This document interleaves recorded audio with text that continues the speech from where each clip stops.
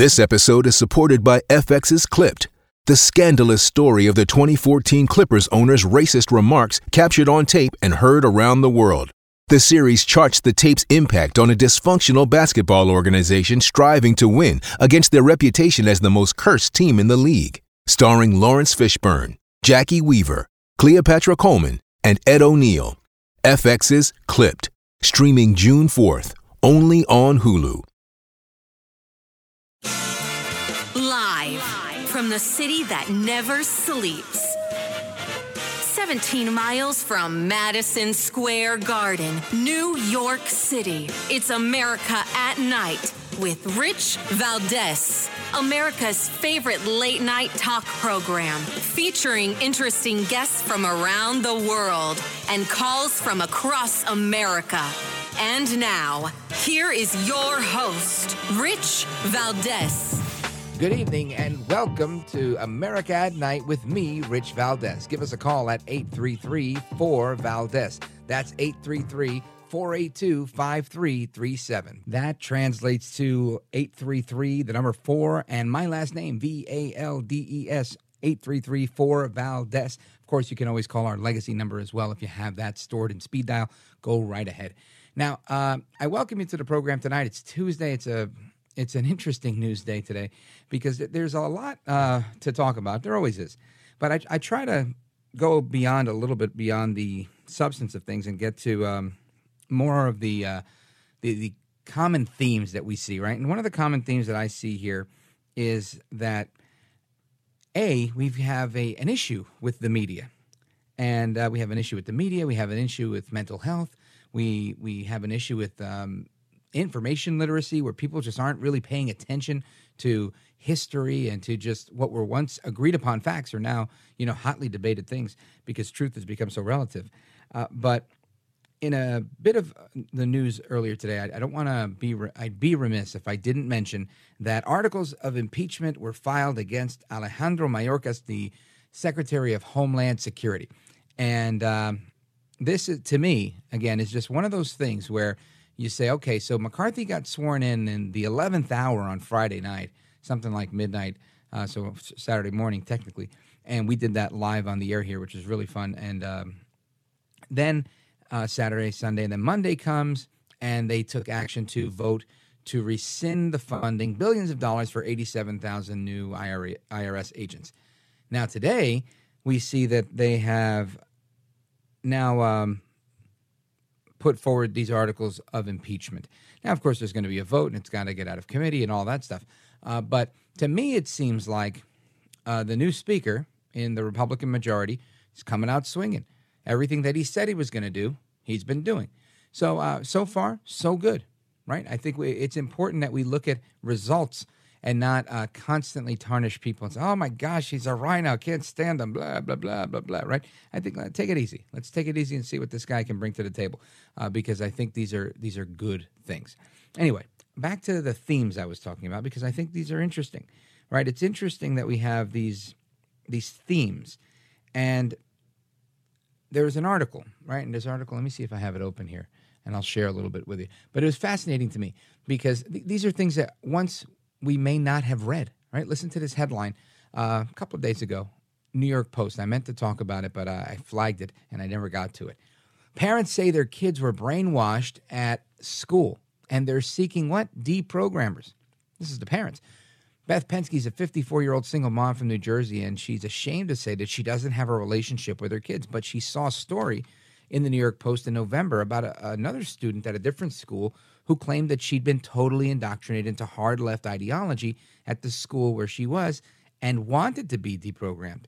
So when Ms. Penske saw this, she said, I realize I'm not alone. I saw what happened to her was similar to what happened to my kids.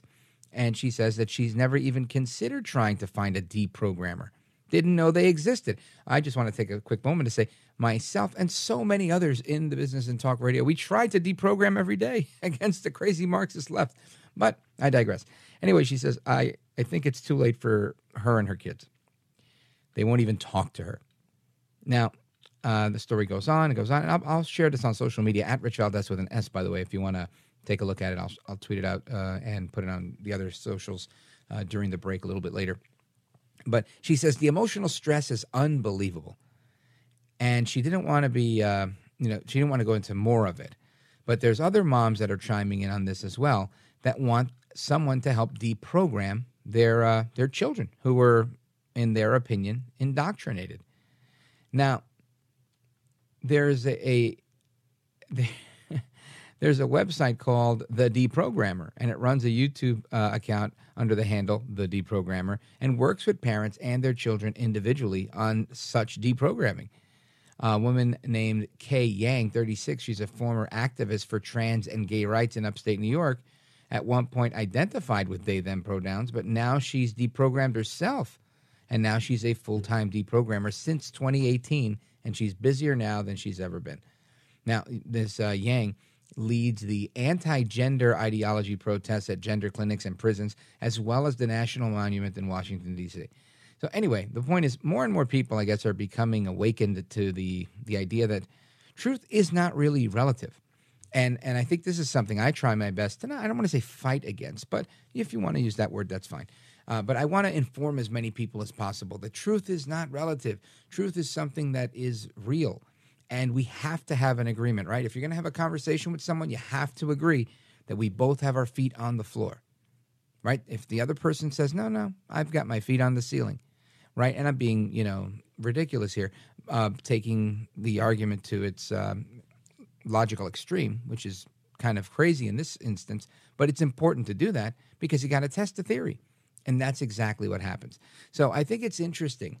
And I want to talk about that because I think not only do people rely on the media one way or another, whether it's entertainment media, news media, print journalism, television journalism, commentary, radio commentary, whatever, what have you, podcasts.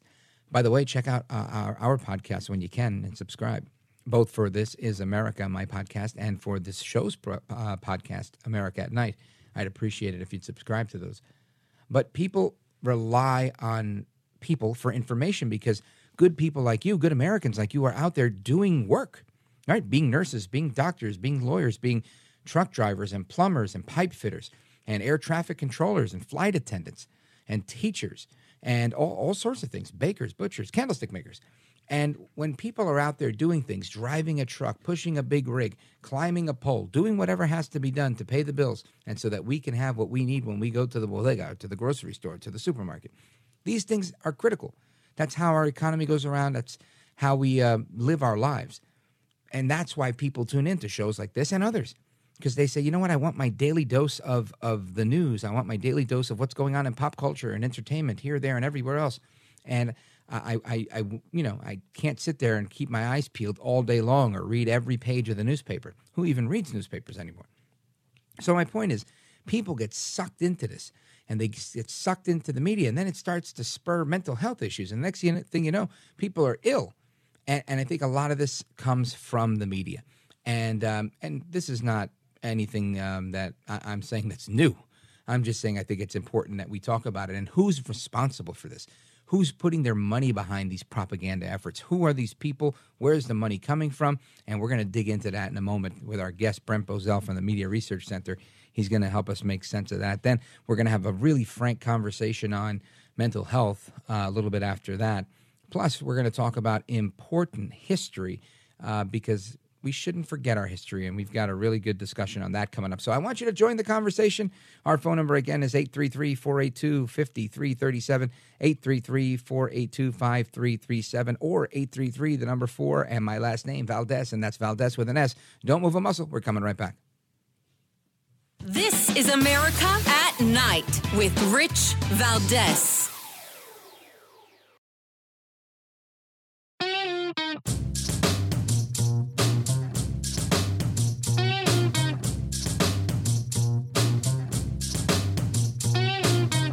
America at Night with Rich Valdez. All right, America, welcome back. I am Rich Valdez, at Rich Valdez on all of the social media.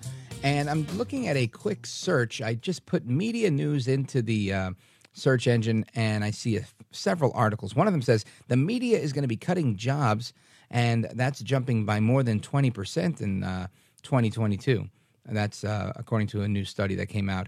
Then there's other stories about how the media is ignoring reporters' questions about classified documents for a second time at the White House. And it seems to me that there's constantly a double standard in the media that I think we talk about often.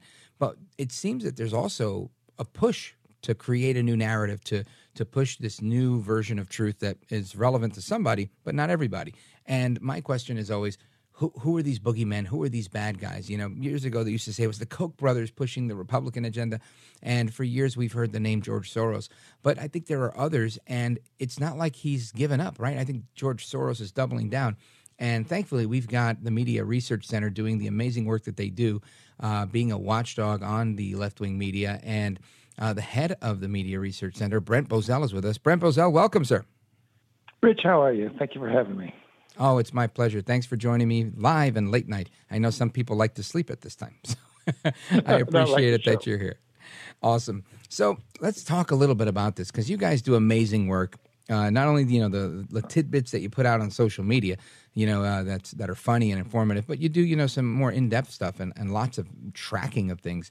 And I want to get a sense. I know you have some new pieces that have come out with respect to the money that's being sent into the media sphere to influence it and where it's coming from. So tell us about that. Well, when you think of George Soros, you think of money and money going into leftist causes, and you should.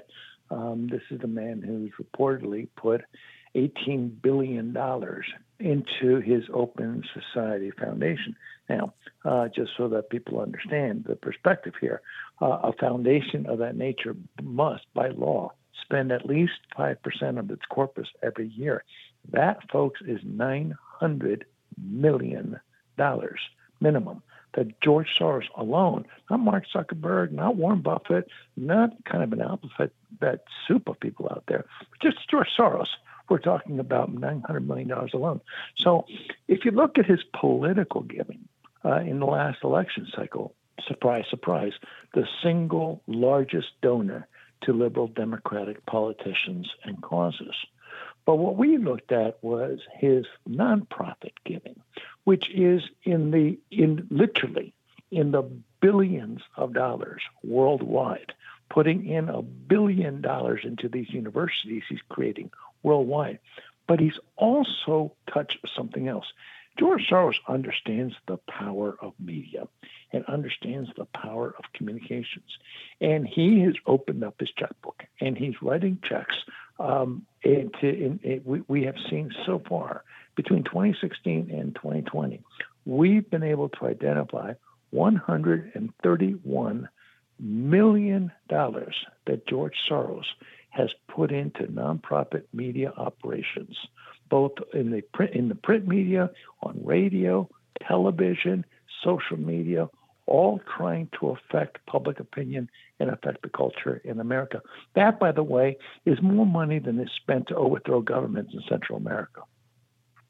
This is remarkable to me. And again, it's not remarkable that some rich guy is trying to influence media or influence politics. That we see a lot. But to this degree, and I don't think it's that because he's got more money than everybody else, because quite frankly, I think you've seen Elon Musk buy Twitter, and I don't think he's trying to, control the narrative. I think he's trying to let free speech be the way he views free speech. But in Soros's case, it seems like he's doing everything he can to make sure that he's telling only one side of the story, and obviously getting the right people elected. And that part is the most detrimental part, is what I'm trying to say. So what do we do from here, Brent Bozell? Well, no question about that. I would say he's the antithesis of Elon Musk, in that Elon Musk bought Twitter to open Twitter to free expression. George Soros is putting money in the media to affect public opinion. He has got a definitive liberal spin. Now, this guy, I saw an interview he gave in Newsweek just a few years ago. He was asked what his goal was, what his ultimate goal was. Rich, it frightened me to hear his answer. I want to change the arc of history. Think about that. Think about that. Madmen do that sort of thing. And he doesn't mean by making history with his achievements. right? He's talking about changing the past. This man is a fanatical anti-Christian. He's a fanatical anti-American. He's fanatical in how he hates the bedrock of this country. He's funding anything that undermines it, whether it is Black Lives Matter, whether it is terrorist organizations, and I mean terrorist organizations and terrorist leaders. It is funding all manner of anti-Americanism. This guy wants America brought to its knees, and I mean that. I'm quite open when I say that, and quite honest when I say that. When you look at every cause imaginable, if you have riots in a city, he'll put a defense fund up. He will teach CRT. He will teach transgenderism. This man had. There's not a leftist cause this man hasn't been at the front of. And when you've got $18 billion you're putting into the process, that's the kind of thing you're going to do. Yeah, this is crazy. And it's interesting because, again, we've been hearing it for years and years and years, George Soros this and George Soros that. And it seems that he's outsmarting everybody that's trying to stop him. And it's painful. It's not hard when you got $18 billion, but he's brilliant. The man is brilliant. Try to keep up with him in an interview sometime. I don't know where this man is coming from, but I do know what he wants to do. You have to dig deeply to find what he said. For example, who's ever heard of a global outlet called Open Democracy? Well, it's rather huge. It received $1,600,000 in a 4-month period, among other things. It justified, this outlet justified Palestinian terrorist rockets being fired into Israel as a, quote, necessary counter-discourse to what it dubbed a, quote, colonial power in Israel. That's the agenda. That's the political agenda of that group. How many people have heard of Project Syndicate? It's another global outlet George Soros funds. What does it publish? Among other things, it publishes the propaganda of former Iranian president and anti-American extremist Hassan Rouhani. This person said in a column that was in Project Syndicate, funded by George Soros, he threatened further conflict with the U.S. This is what I mean about him funding violent anti-Americanism. And the list goes on and on of leftist organizations that George Soros is getting behind with his nonprofit. Yeah, that's crazy. Folks, I want to remind everybody, we are on with Brent Bozell from the Media Research Center, the MRC. They're fantastic. Check out their work. Brent Bozell, in the next segment, I want you to continue this story, and I'm going to have a couple more questions for you. But before we hit the break, I want you to let everybody know how they can follow the work that you guys are doing at the MRC. Well, I would say come to Newsbusters, newsbusters.org. That's one of our organizations. CNSnews.com is our news operation. Those are the two primary ones. But come to newsbusters.org or cnsnews.com. Yeah, and I can vouch for those. I go to CNS News all the time, and I check out Newsbusters probably twice a day because they just put out so much interesting content that's very valuable. So check them out. And give Brent Bozell a follow, at Brent Bozell on all of the social media. Now, straight ahead, we're going to get into the rest of this conversation on how George Soros is bankrolling different groups and a little bit of Brent Bozell's reaction to what's going on with the media, just ignoring all of this Biden stuff related to classified documents. So don't go anywhere. We're with Brent Bozell. I am Rich Valdez. More to come straight ahead.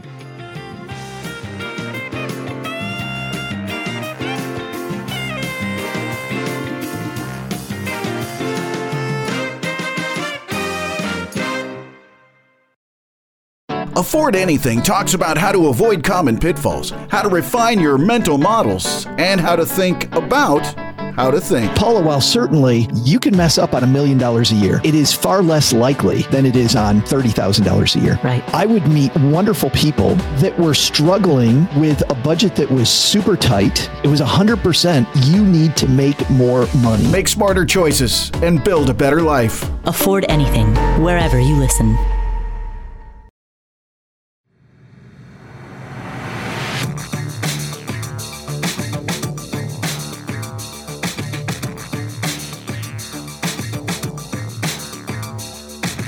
is America at Night with Rich Valdez. Clearly, there's going to be some political concern here. The president gearing up for a potential launch of his reelection campaign, and now you have hanging over them this legal cloud. But it was interesting and I think important to note that White House advisors at the highest levels would have known that this issue was ongoing for at least 2 months, given the timeline we were given from the White House yesterday. And so I think one of the questions is about why they've waited for this story to sort of break in the news on its own versus being fully transparent, disclosing this as soon as it happened 2 months ago. So why hasn't the White House been transparent when they had this information 2 months ago? I don't know, but our guest is Brent Bozell, founder and president of the Media Research Center. Brent Bozell, what say you? Why? For the same reason that guy Shrek smirked when he testified before the Benghazi committees, for the same reason that James Comey felt he could wiretap the president of the United States to try to entrap him in the Oval Office, for the same reason that Hillary Clinton thought she could bleach computers in what's his name? Her name at the Lois Lerner thought she could destroy IRS computers. Why? Because they believe they can, because they won't be held to account. A Republican sneezes, a conservative hiccups, and it's going to be on the front page of the Washington Post. But Democrats and the left can commit all manner of heinous activity, corrupt activity, and I believe illegal activity, and they get away. They've gotten away with it since the time of Clinton. And I don't mean Hillary, I mean Bill Clinton. So why does the White House, why is it so brazen? See, I don't believe, Rich, my opinion, I don't believe that what they did, what happened was altogether wrong. I think it was careless. I think it was reckless. But I'm going to take at face value that when they discovered it, immediately they called the archives. It's never the crime. It's always the cover-up that gets you. What they should have done is made that public at that moment. Instead, they held on to it until after the election. They did this with Trump. They did this with Russia collusion. They knew what they were saying was not true. They knew that the Steele dossier was fake. They knew all these things, yet they didn't report it. Let's try Hunter Biden for a second. Isn't it interesting, Rich, that 1 year after the elections, the New York Times will come forward and say, we ought to have covered this. And the Washington Post came forward and said, we ought to have covered the Hunter Biden story. What do we know about the Hunter Biden story? This is fact. You can say, well, was the election stolen, blah, blah, blah. You can argue that at some time. But let me give you a fact of life here. We did a survey in the 7 contested battleground states of Nevada, Arizona, Georgia, North Carolina, Pennsylvania, Wisconsin, and Michigan. We asked a series of questions to Biden voters. Did they know X? And if they didn't know X, and we told them, we then asked them, would you have voted for Biden had you known this? And we got the percentage of said they would not have voted, and you put it across the states to see how it would have affected the race. In every single case, Donald Trump would have won the presidency. But here's the big one. We asked Hunter Biden. Now, if you were to ask a conservative, if you were to ask anybody on your radio show, every single person would know what the Hunter Biden laptop story was all about. On Election Day, when the Democrats went to the polls, a full 49% of Democrats had never heard of Hunter Biden. Let me repeat that. It was almost exactly 50% had never heard of Hunter Biden. When told about the laptop story, we asked, would you have voted for Joe Biden? 9.4% said they would not have voted for Joe Biden.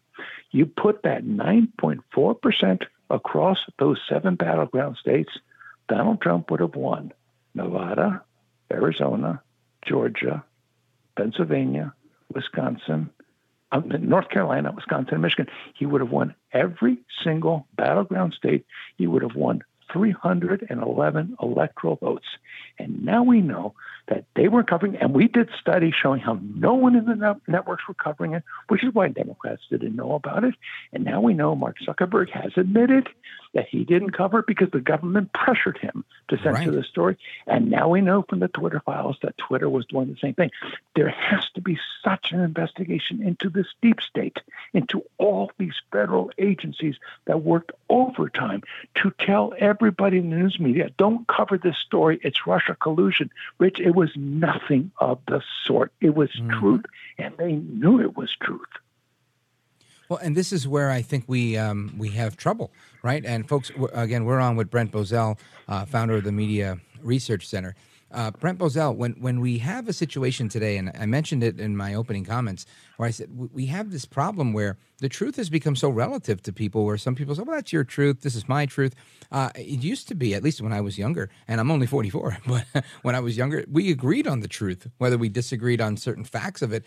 And I feel like, how do we proceed if we can't agree on the truth? Please explain this to me. What the hell does my truth mean? Right. There's no such thing as like there is truth and there is non-truth, but there's no such thing as my truth. This is the moral relativism we've sunk into, which I can say that black is white and therefore it's white. I can say that cold is hot and therefore it's hot. I can say that a male is a female and therefore it's a female. This is man being God and man saying the laws of nature don't apply to me. I now have my truth. Well, among other things, that's going to get you condemned to hell in one way or the other. Yeah. You can't play that game. There is truth and there is falsehood, and there is good and there is bad. There is right and there is wrong. And we have to come to grips with this. I think there's a fundamental illness in our society that we simply don't want to accept things. I think we are so polarized that nobody wants to look at things with an open, objective mind. You've made up your mind about Donald Trump, and you've also made up your mind about Joe Biden. But then you've got to look at some of these things, and you've got to say to yourself, it is inescapable that the Democrats tried to steal the 2016 elections with a false collusion story. It is inescapable that they tried to impeach the president based on falsehoods. And now it is inescapable that they stole the election. The media stole the election in 2020. These are inescapable truths. And now we know that they tried. I mean, it isn't that grand a theft, but here they go again, trying to affect the 22 elections. This is the grand conundrum. Brent Bozell, it has been a pleasure. I could stay on with you for another hour because there's so much to discuss. I could probably only squeeze out another. If I could get another segment with you, could I pressure you into staying for another segment? Sure. Oh, I love it. Nothing like live radio to add pressure. All right, folks, so stick around. We're going to take this quick break. We're on with Brent Bozell. We're going to wrap it up in a moment. I have a couple of more questions because I think it's just such an interesting state of affairs in our media and really in society today. Don't go anywhere. It's Brent Bozell and me, Rich Valdez.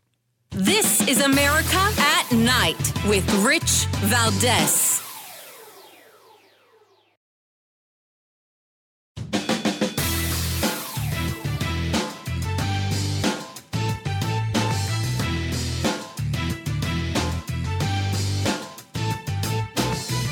America at Night with Rich Valdez. All right, America, welcome back. Rich Valdez here with Brent Bozell, founder of the Media Research Center. And Brent Bozell, as we're looking at what's going on with the state of moral relativism running amok in our society with the left within the media, really, I think just they're probably at full strength. You know, maybe years ago they were at 50% strength. Now they're at full strength with having all of their indoctrinated soldiers, you know, from academia now serving in the trenches in the media. And, you know, you and the other culture warriors that are out there spearheading the truth, it becomes a battle for, I believe, not only for truth, but for the heart and soul of this country, because we're getting lost and mired in misinformation, disinformation, not to mention that of what we receive from our foreign enemies. What do you think happens from here? Does it get better or does it get worse? Well, I never thought in 35 years doing this, I never thought that I would utter the words, "I long for the good old days of Dan Rather." But I do. I look at the media 30 years ago, and we were talking about a liberal media bias, and there most certainly was.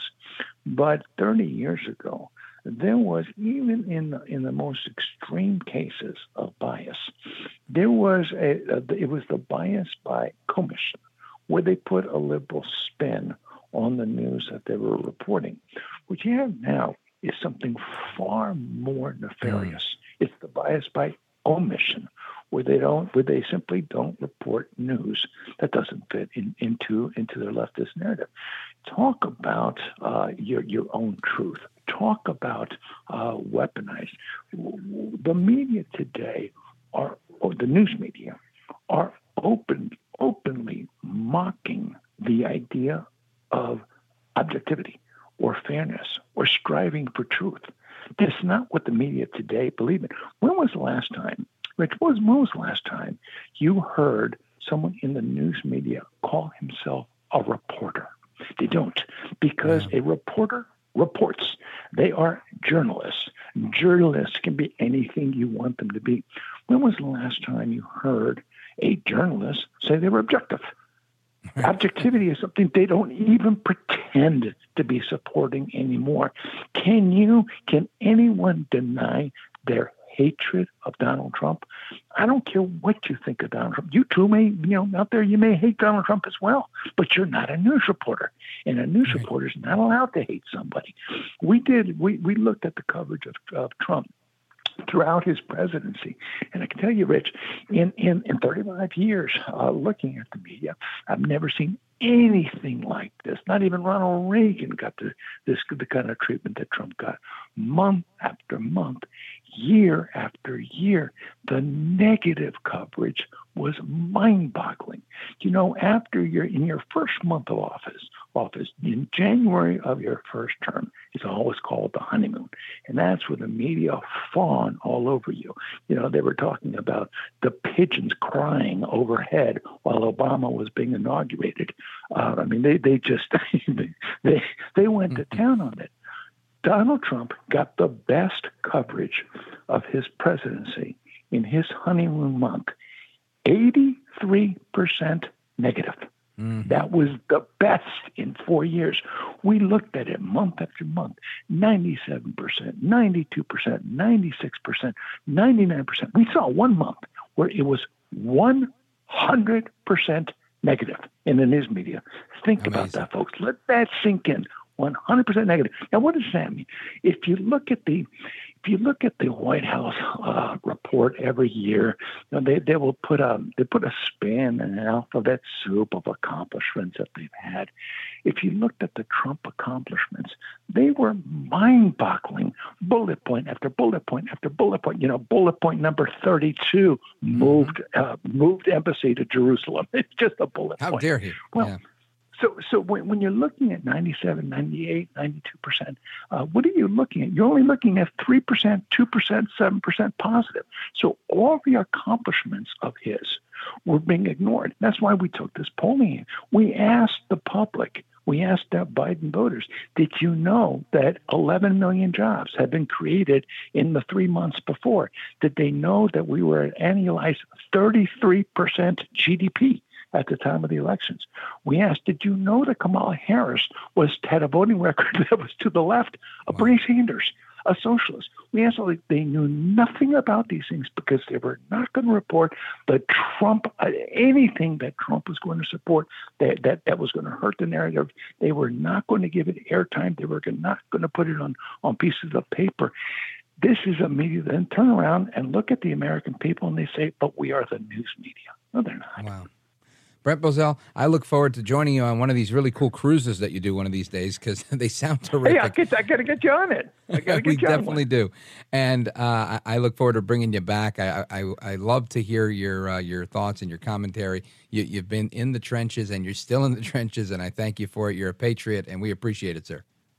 Rich, thank you so much for having me.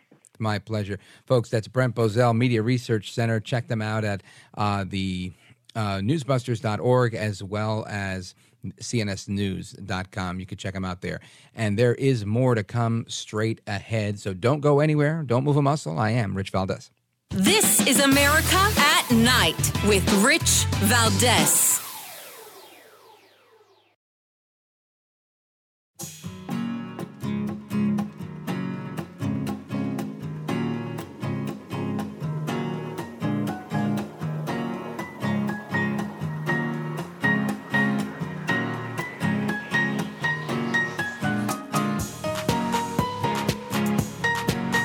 This is America at Night with Rich Valdez.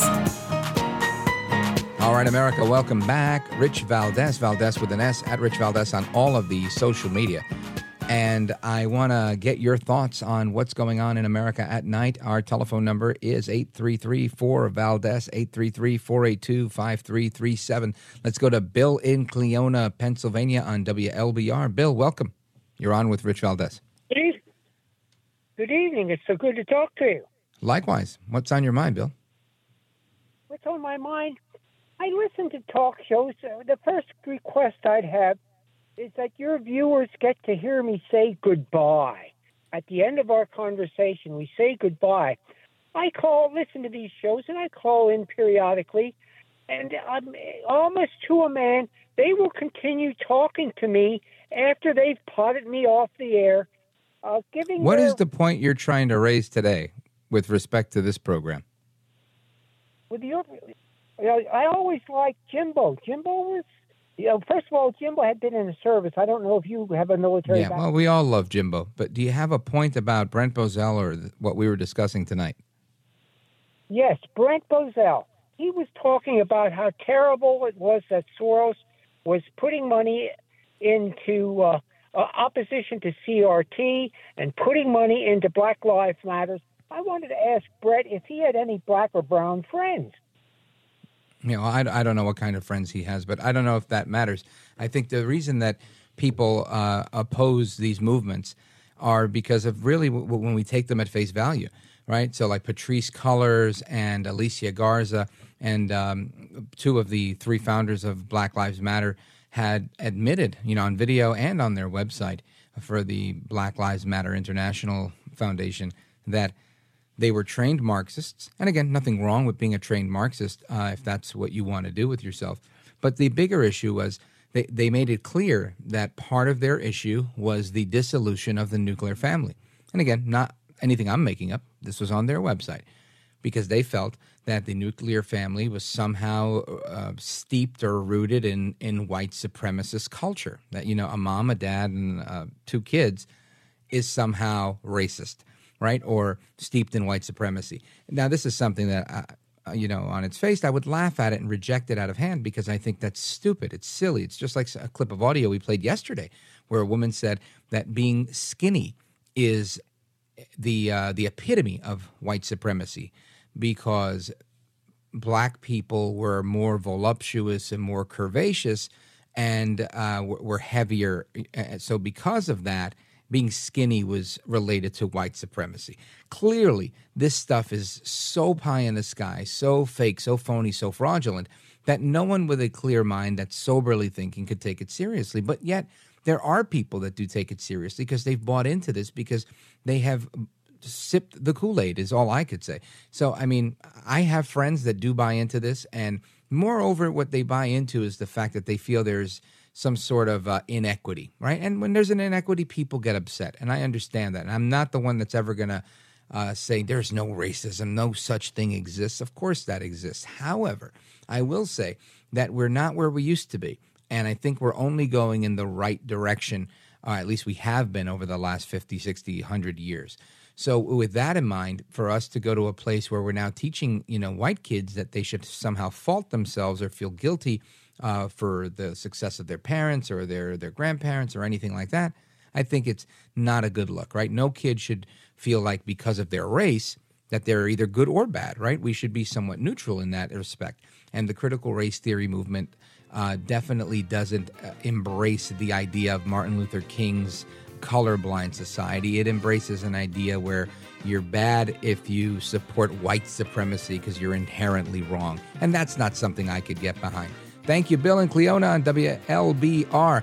More to come straight ahead. We're going to talk about an important topic regarding mental health and people that are ending their own lives. Don't go anywhere. This is an interesting topic, and I don't want you to miss it. I am Rich Valdez. We're coming right back.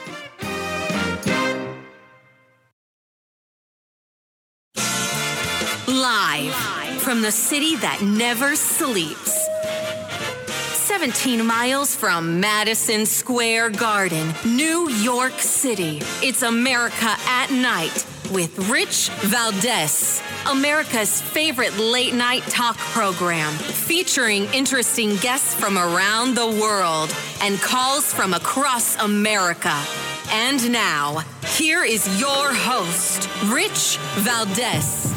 Good evening and welcome to America at Night with me, Rich Valdez. Give us a call at 833-4-VALDEZ. That's 833-482-5337. And again, just a quick update on some of the news. The articles of impeachment have been filed against DHS Secretary Alejandro Mayorkas. The House has also approved the creation of a select committee on United States competition with China. It sounds interesting. Competition sounds like an interesting word. New Speaker McCarthy has moved to remove Congressman Adam Schiff, Congresswoman Ilhan Omar, and Congressman Eric Swalwell from congressional committees. So more on that at the top of the hour. But I want to talk about some other stuff that I saw in the news that was really, startling to me. I'm just looking here at the news, right? There's news here. This is Yahoo Sports from, 16 hours ago. Death of NFL receiver Charles Johnson ruled suicide. From an hour ago, 2 hours ago, NYPD officer jumps from Queens building in apparent suicide. This happened today, Tuesday. And they believe this is a suicide. And this is horrible. Then another one here, WBFF, LA Times, Yahoo News, listen to this. Callers keep flooding the 988 mental health suicide helpline, right? So this is cries for help are pouring into 988 in record number. And it's everywhere you look. You see these things about suicide, and more suicide. And I said, oh my goodness, I'm not one to talk about these topics. But it's a real topic. It's a serious topic. It's an important topic and one that we're going to discuss. And there's a book out right now. It's called Loving Someone with Suicidal Thoughts, What Family, Friends, and Partners Can Say and Do. And this is written by Dr. Stacey Freedenthal. And Dr. Freedenthal joins us. Welcome. Thank you. Thank you very much. You're welcome. It's my pleasure. Thanks for coming on the show because I believe that, it's important to talk about this topic. And I'd seen a brief clip of you talking about a piece that you'd written in one of the professional trade publications for your industry and how it was geared towards other psychotherapists that were dealing with suicidal ideation. And it really piqued my interest because, I'm thinking that's who they're calling, right? They're calling 988 and they're getting a psychotherapist, and you've got people on the other side that are going through the same things that everybody else is going through. And that was when it dawned on me, and I said, there seems to be obviously there is a problem, but this has always been a conundrum for me. So, we have plenty of time to talk this through, so you don't have to answer every one of my questions right away, and you could take your time with them. But for me, I think, wow, how do people get here? And your opinion, Doc, is there an increase in this from your perspective? Are you seeing more and more people dealing with this? Is it because of the pandemic? Is it because of the economy? All of the above? What say you? Great questions. The suicide rate has been increasing in this country pretty steadily since 1999. And then we had slight dips in 2019 and 2020, but the preliminary figures for 2021 show that the rate went back up again. And in addition to suicide rates going up, sadly, overdose rates are going up too. And of course, some overdoses are suicides, but some overdoses are considered accidental. And overdose deaths have just skyrocketed. So, it's very sobering news. Yeah, it's horrible, and we've covered a lot of this. We've had folks from the DEA on to talk about a lot of these overdose deaths being related to fentanyl and whatnot. And you're right, a lot of them can be accidental. But I'm wondering, with this steady increase, are we seeing a larger percentage of increase in recent years, or not? Is it just maybe the media giving it more coverage, or more of us becoming more aware of it? Again, really good questions, and the statistics are that we're seeing bigger increases, both in suicide and then also like in young people, suicidal ideation and suicide attempts have increased. In Black people, the rates have increased. I mean, it's really, it's sobering. It's unfortunate. Very, very unfortunate. So now I want to kind of delve into this a little bit because I think the piece that you wrote was really fascinating, and then I want to kind of delve into the book as well. But the piece that you wrote, and it was a while back, but I saw a clip that really, like I said, caught my attention because you were talking to colleagues of yours that were dealing with this, and you were sharing, a little bit of your perspective on what it feels like when people experience different things, loneliness, this, that, and the other thing. And I was hoping you could share that with the audience because I think it's a story that's not often told, and it's an important one that we should all hear. Well, it is. It's very important. And I just want to clarify with you, I mean, I think the piece you're referring to, I was talking about my own experiences with my own suicidality in the past.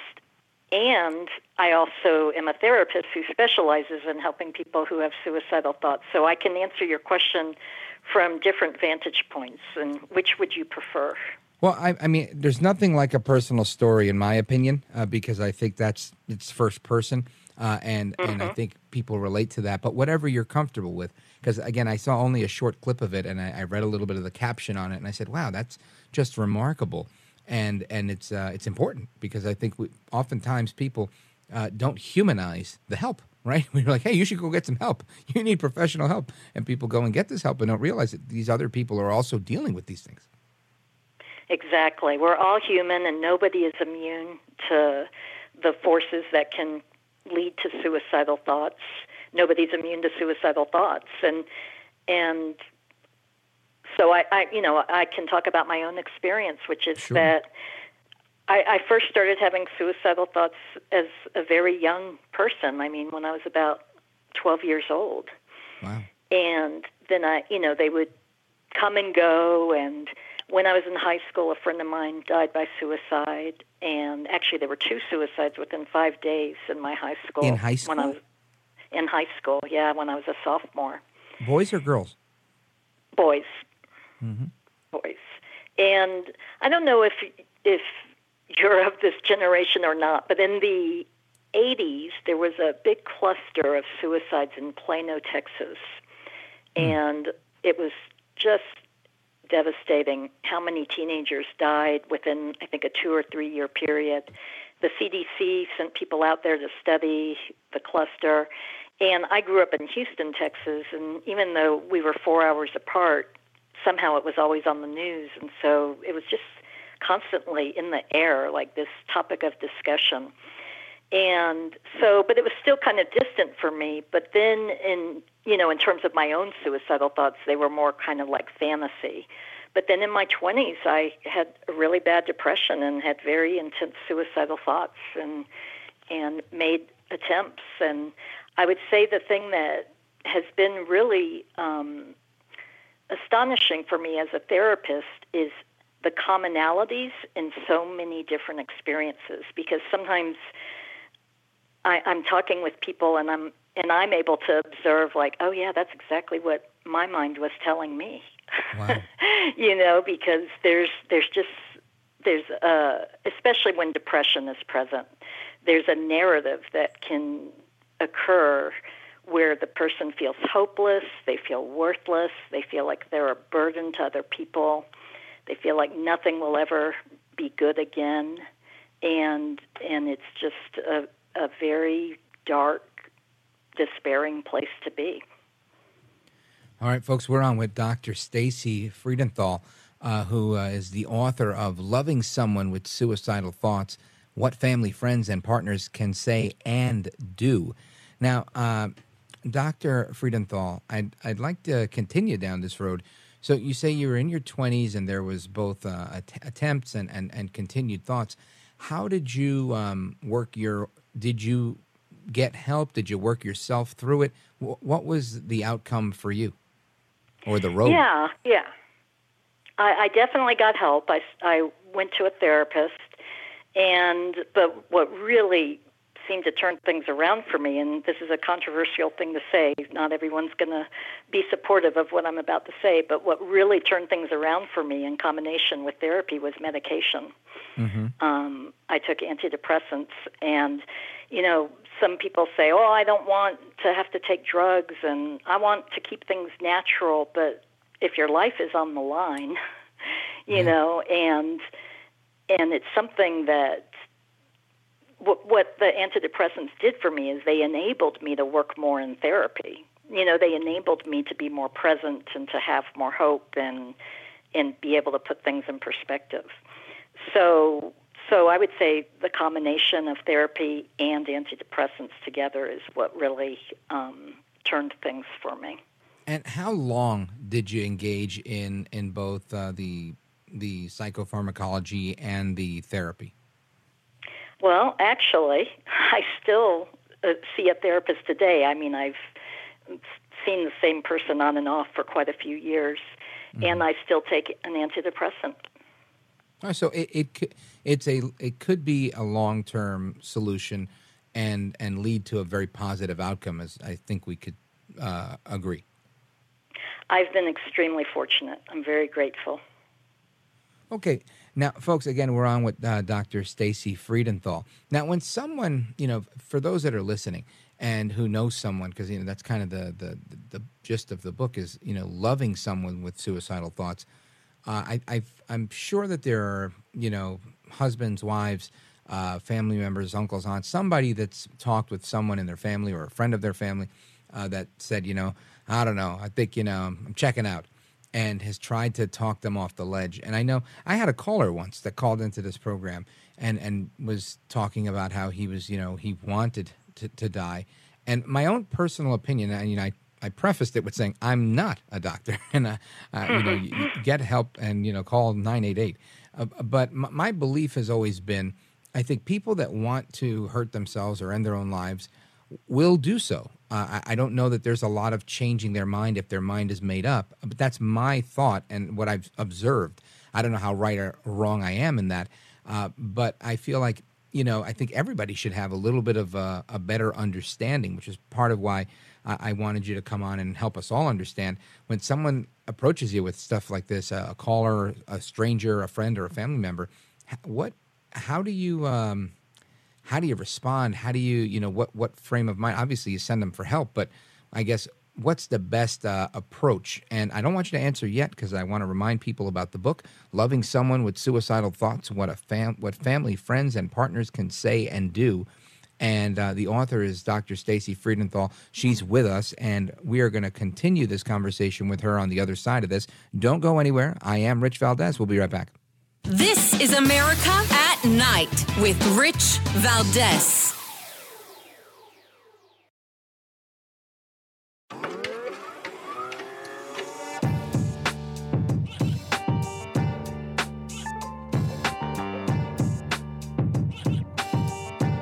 America at Night with Rich Valdez.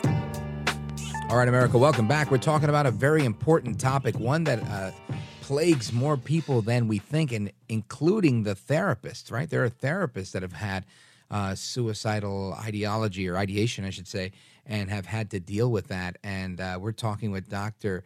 Stacey Freedenthal, who's the author of Loving Someone with Suicidal Thoughts, What Family, Friends, and Partners Can Say and Do. And she was sharing about her own personal story, as well as what we can say and do when we're dealing with someone that approaches us saying that they're ready to check out, that they're not happy anymore, that, if this doesn't work out, then I might as well just kill myself. And I think more and more people are hearing those things more often than they should and more often than they're used to. Doctor, welcome back. Thank you. Thank you for having me. So what is your best advice? And again, it doesn't have to be a short answer. We do have a little bit of time. Well, actually, we have probably about 3 minutes. But it's I think it's important to kind of hone in on that, because I think people need something to work with. Sure. So the first thing I would say is to talk about it. To directly ask somebody if they make some kind of allusion like, oh, if that happens, I'll kill myself, to ask the question, what's going on? Are you being serious? Or, a lot of people, when they make statements like that, they really are thinking of killing themselves. Are you thinking of suicide? And then really listening and not immediately freaking out, not immediately saying, oh, my God, I got to call 911, or, oh, my gosh, we got to get you to an emergency room. There can be emergencies where that's needed, but most of the time it's okay to stop and talk and listen.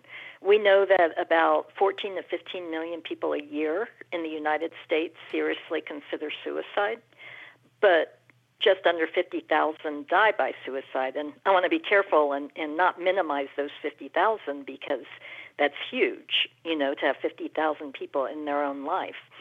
And it also means that 99.7% of people who have suicidal thoughts don't act on them, or I should say don't die, because there's a larger number that do act on them and survive. But my reason for saying this is that it's not always an emergency where the police need to be involved or, where everyone needs to panic. It's a chance to really get to know somebody's story and what's going on with them, and to listen and to try to understand. All right. And can I say one more thing? Yeah, go right ahead. It's kind of a myth that once somebody's made up their mind, there's nothing anybody can do to stop them, because there's a study that was done of people who were stopped from jumping off the Golden Gate Bridge, and they were followed up years and sometimes even decades later, and 90% had not died by suicide. 90% were still alive. Wow. Well, that's good to know. It's encouraging. And your advice, stop, talk, and listen, and ask them if they're considering suicide. I think that's a great place to start. And I think read the book, right? Buy a copy, give one away as a gift. Loving Someone with Suicidal Thoughts, What Family, Friends, and Partners Can Say and Do, by Dr. Stacey Freedenthal. Doc, I thank you for coming on the show and giving us a glimpse into your brand new release here. It's #1, by the way, on Amazon in the coping with bipolar disorder category. Definitely get a copy or get 2 copies. And Doc, in the remaining few seconds we have, let everybody know how they could follow your work, if there's a website you'd like to share. Sure. I have a website, speakingofsuicide.com. And that has had about 6 million visitors since I created it, so that's my biggest site. But I also have a site, staceyfreedenthal.com, and that's where I'm going to post updates about my work and things like that.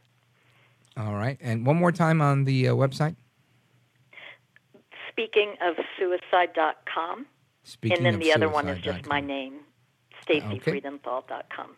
Perfect. Well, everybody knows where to find you. Get the book. It's on Amazon and wherever else you get your books. Doc, again, I want to thank you for coming on board. I really appreciate it. Thank you. Bye-bye. All right. Bye-bye.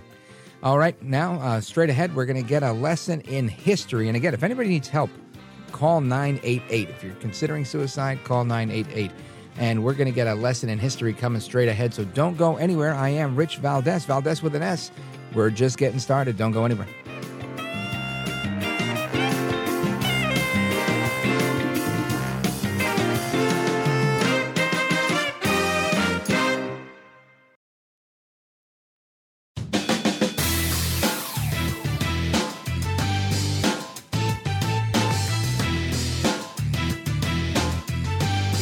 Now, 833-4-VALDEZ. That's 833-482-5337. 833-4-VALDEZ. That's Valdez with an S. All right, welcome back. And you heard the number. Give us a call if you want to join the conversation. We're talking about history. And I'm looking at Yahoo News.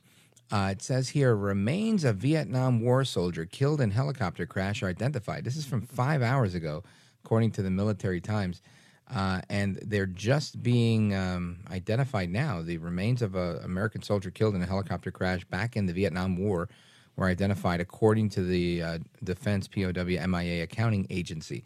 Army Private First Class Thomas F. Green of Ramona, California, was the door gunner on a CH-47B Chinook helicopter flying a supply mission from one part of Vietnam to another back in 1971 when it crashed over water, according to the agency. At the time, Green was assigned to the 68th Aviation Company, 52nd Aviation Battalion, and 17th Aviation Group. During search and rescue operations, the remains of only 4 of the 10 soldiers on board were recovered, and Mr. Green's body was not among them. But 3 years later, divers continued attempting, and then this was unsuccessful until June of 2021 when they found some possible human remains and material evidence that was believed to be from the crash site. So they've continued checking, and lo and behold, here they are, and Private First Class Green will now be buried in Ramona, California on February 23rd of 2023.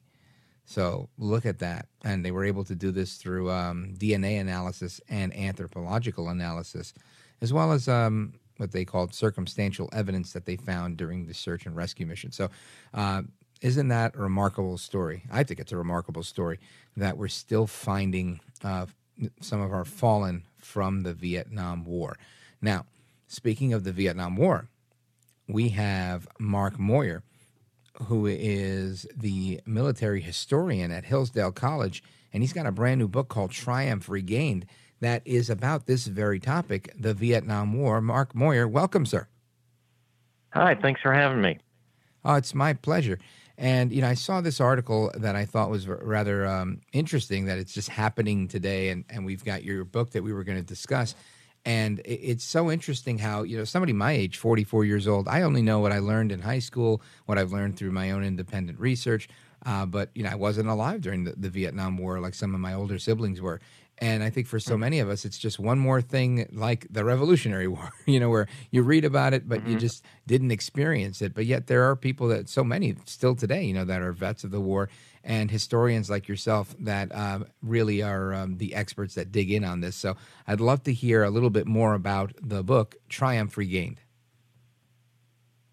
Yeah, so this is the sequel to an earlier book I wrote on the opening period of the war. But this period, like the earlier one, is terribly misunderstood. And the reason I've spent so much time on this subject is I think it's among the most misunderstood periods in American history. And the reasons for that are complicated, but I think much of it has to do with the fact that you had the baby boom generation coming of age and not wanting to get drafted, many of them. And so when they start facing the draft, suddenly they turn against the war. And that's really colored much of our history since then. And of course, many of these people went on to be people of great influence in the country. And this, along with a few other things, has really colored as well our general understanding of our country, because until Vietnam, most Americans had a positive view of their country. And since then, in part because of Vietnam, we've seen a decline. And so you see, although the boomers are now aging, but they've also cultivated generations of in the media who are putting forward some of the same narratives. All right. And to kind of digest some of what you said, there was very pro-American sentiments prior to, during, and there was a lot of dissent at the time. And you're saying that there's some of those dissenters are still around, and we're still experiencing some of that negativity towards the war, which has become negativity towards America. How do we, in your estimation, is this something we walk away from? Is it something that will be cyclical and we'll eventually get back to it, or is it just a staple and mainstay moving forward? Well, I think it's something that we as Americans need to revisit because we've received so much inaccurate information. And of course, it's just one episode in lengthy history of the United States, but we as Americans and people in general look to their history for inspiration. And if we see our predecessors doing foolish or immoral things, that's going to affect how we view our country today and whether we actually want to be committed, make patriotic sacrifices, or if we just want to throw up our hands and decide, I don't really care that much for my country. So we need to dig into the details and understand this conflict for what it really was and how that should make us feel about Americans in the 21st century. Yeah, I agree with you. I think we do need to kind of dig in at a more granular level, and likely this sentiment you're talking about, or this disdain that you're also talking about for the country and for the war, the anti-war sentiment that remains today, is likely because of one's views on the genesis of the war. Some people think we should have been there, we shouldn't have been there, this, that, and the other. So you're specifically writing about the Vietnam War from 1965 to 1968. What is the premise or your opinion or how you posit why we went to war in the first place? Yeah, so the fundamental reason, I argue, was that we were concerned about the spread of communism in Asia. And more controversially, I believe that, in fact, there was a real threat there. And that's where a lot of the debate is centered. A lot of people will accept, okay, yes, well, we went to fight communism, but a lot of people say it wasn't really a threat. So I look at what goes on actually in the region, which most people haven't done, because what people often do is they'll say, well, 1975, when the U.S. finally leaves and things collapse, there's not too much of a shift in the region. And so I go back and say, well, we got to look at what's going on in 1965 when the U.S. decides to go in. And in fact, you see China, North Vietnam, Indonesia all moving towards militant, aggressive communism, and that it's the U.S. intervention in 65 that sets them back. And especially important is Indonesia, which tends to get overlooked. But I look in detail there because there's a confrontation between the communists and the non-communists in the fall of 65, in which the anti-communists ultimately prevail. And I argue that was heavily influenced by America going into Vietnam. Yeah, well put. And when we come back, I want to get your take on why so many people kind of see this as the wrong way to approach things and almost like unnecessary, which is what I think a lot of critics of the Vietnam War is the position that they take. But I want to remind everybody about the book. The book is Triumph Regained. The author is Mark Moyar. He's the military historian at Hillsdale College, and there is more to come straight ahead, so don't go anywhere. He's with us until the top of the hour, and we're going to continue digging through the history of Vietnam from 1965 to 1968. Don't go anywhere. I'm Rich Valdez. This is America at Night with Rich Valdez.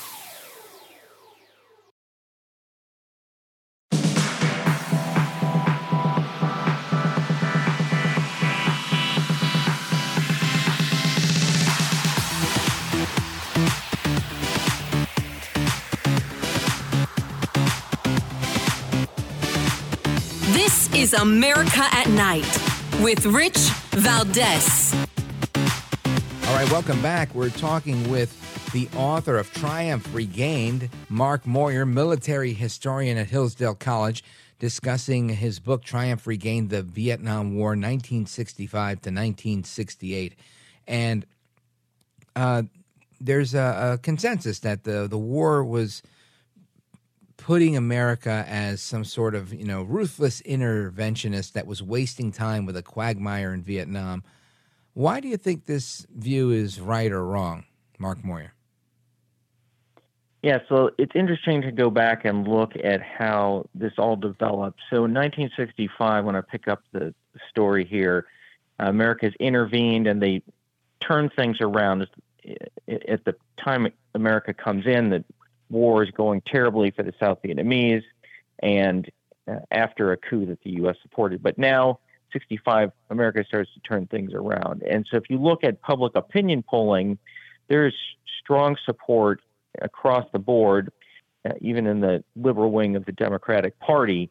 And you don't really see the big shift until about 2 years later, 1967. You have suddenly an eruption of protest activity on campuses. So the question is, what happened then? Well, it turns out it wasn't really anything in Vietnam that was happening and changing at that point. What it was that you have a change in the draft deferments, and so suddenly you have this generation of youth that's grown up in unprecedented luxury, doesn't want to go to Vietnam, and so suddenly they decide they are going to turn against the war. And so I believe that it's not actually the particulars of the war that much that concern them. It's that they don't want to go, and in order to justify not going, they have to show that this is a bad war. So they will go and then pull out every rationale in the book to try to explain why, in fact, this is a bad war. And so in the book, I go through and refute in detail many of those points and argue the counterpoints as to why, in fact, this war was necessary and why the U.S. actually had opportunities to prevail had it not decided to pull out towards the end. All right. Now, Mark Moyar, you also argue that this was, important, right? It was a strategic necessity. The other side of that coin, you've kind of weighed those counterpoints as well. I'm wondering how President Johnson's refusal to use ground forces beyond South Vietnam, how did that influence the conduct of the war, or the rest of the war?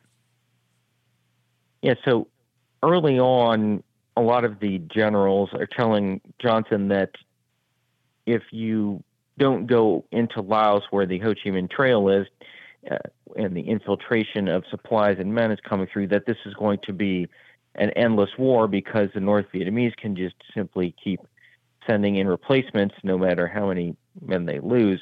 And Johnson decides instead to listen to Secretary of Defense Robert McNamara, who doesn't fully understand what's at stake here, and he's listening too much to people who think, well, this Ho Chi Minh Trail is not that important. And we now know from North Vietnamese documents that I cite in great detail that, in fact, this Ho Chi Minh Trail is, in fact, vital, and the North Vietnamese are terrified that the United States is going to go in and try to cut it. And, Johnson really stays with McNamara until about the final year, until 68. He suddenly starts to realize that McNamara is not very well informed on a lot of these issues, and he has bad opinions, but by that time it's too late, and so he will not authorize troops to go into that. Now, Nixon later on will authorize some raids into Cambodia and Laos, but on a smaller scale, because by that time you have U.S. troops withdrawn.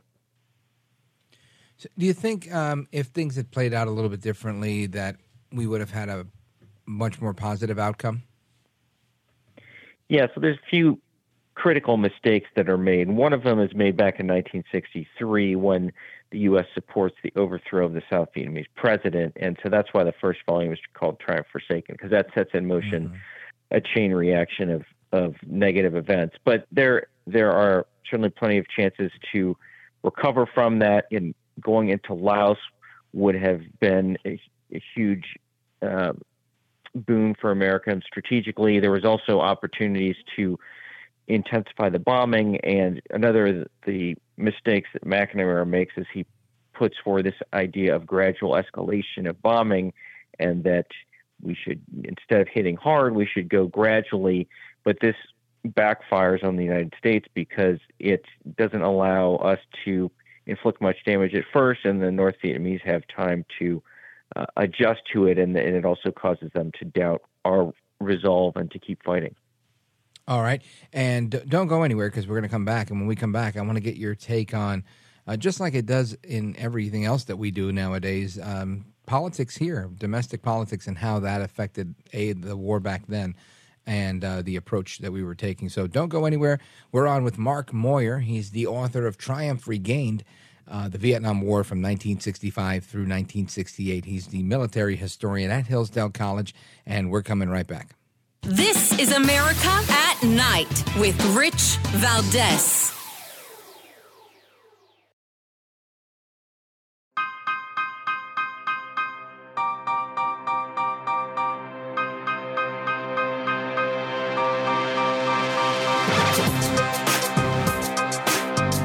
This is America.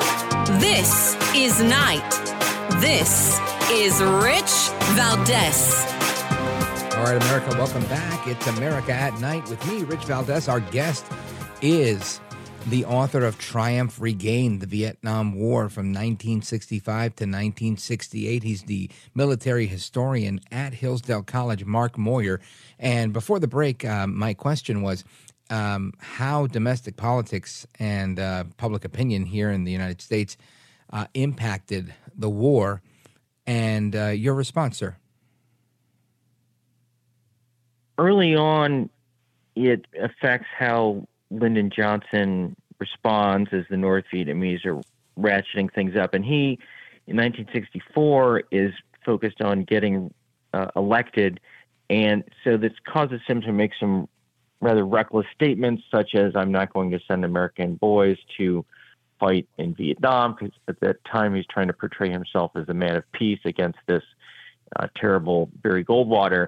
But he, in fact, is planning to fight for Vietnam. And when we get to 1965, there is general support pretty much across the board. I said this will start to weaken. But in fact, both liberals and conservatives become critical. Liberals think it's going on too long, and conservatives think the administration isn't doing enough.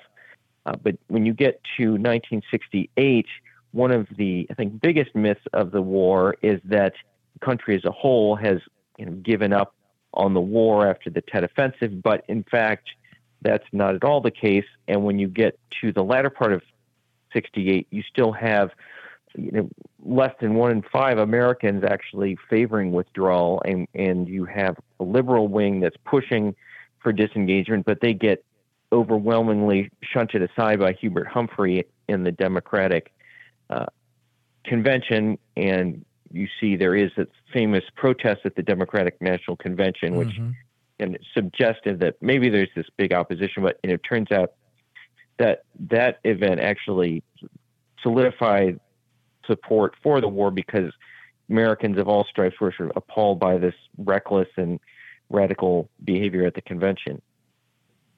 Now, one of our listeners, Art, he's listening from Culver City, California. He wants to know why the United States didn't bomb North Vietnam, in particular Hanoi.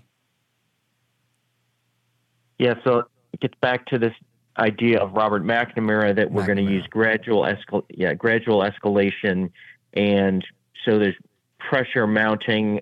And in the book, I talk about how this comes to a head in 1967, and Congress really starts pushing hard on this. And there's something called the Stennis hearings, which question the administration as to why it's not doing more. And the administration, to sort of fend off this pressure, increases the bombing in the late summer of 67. And we now know that, in fact, that pushes Hanoi really to the brink of defeat.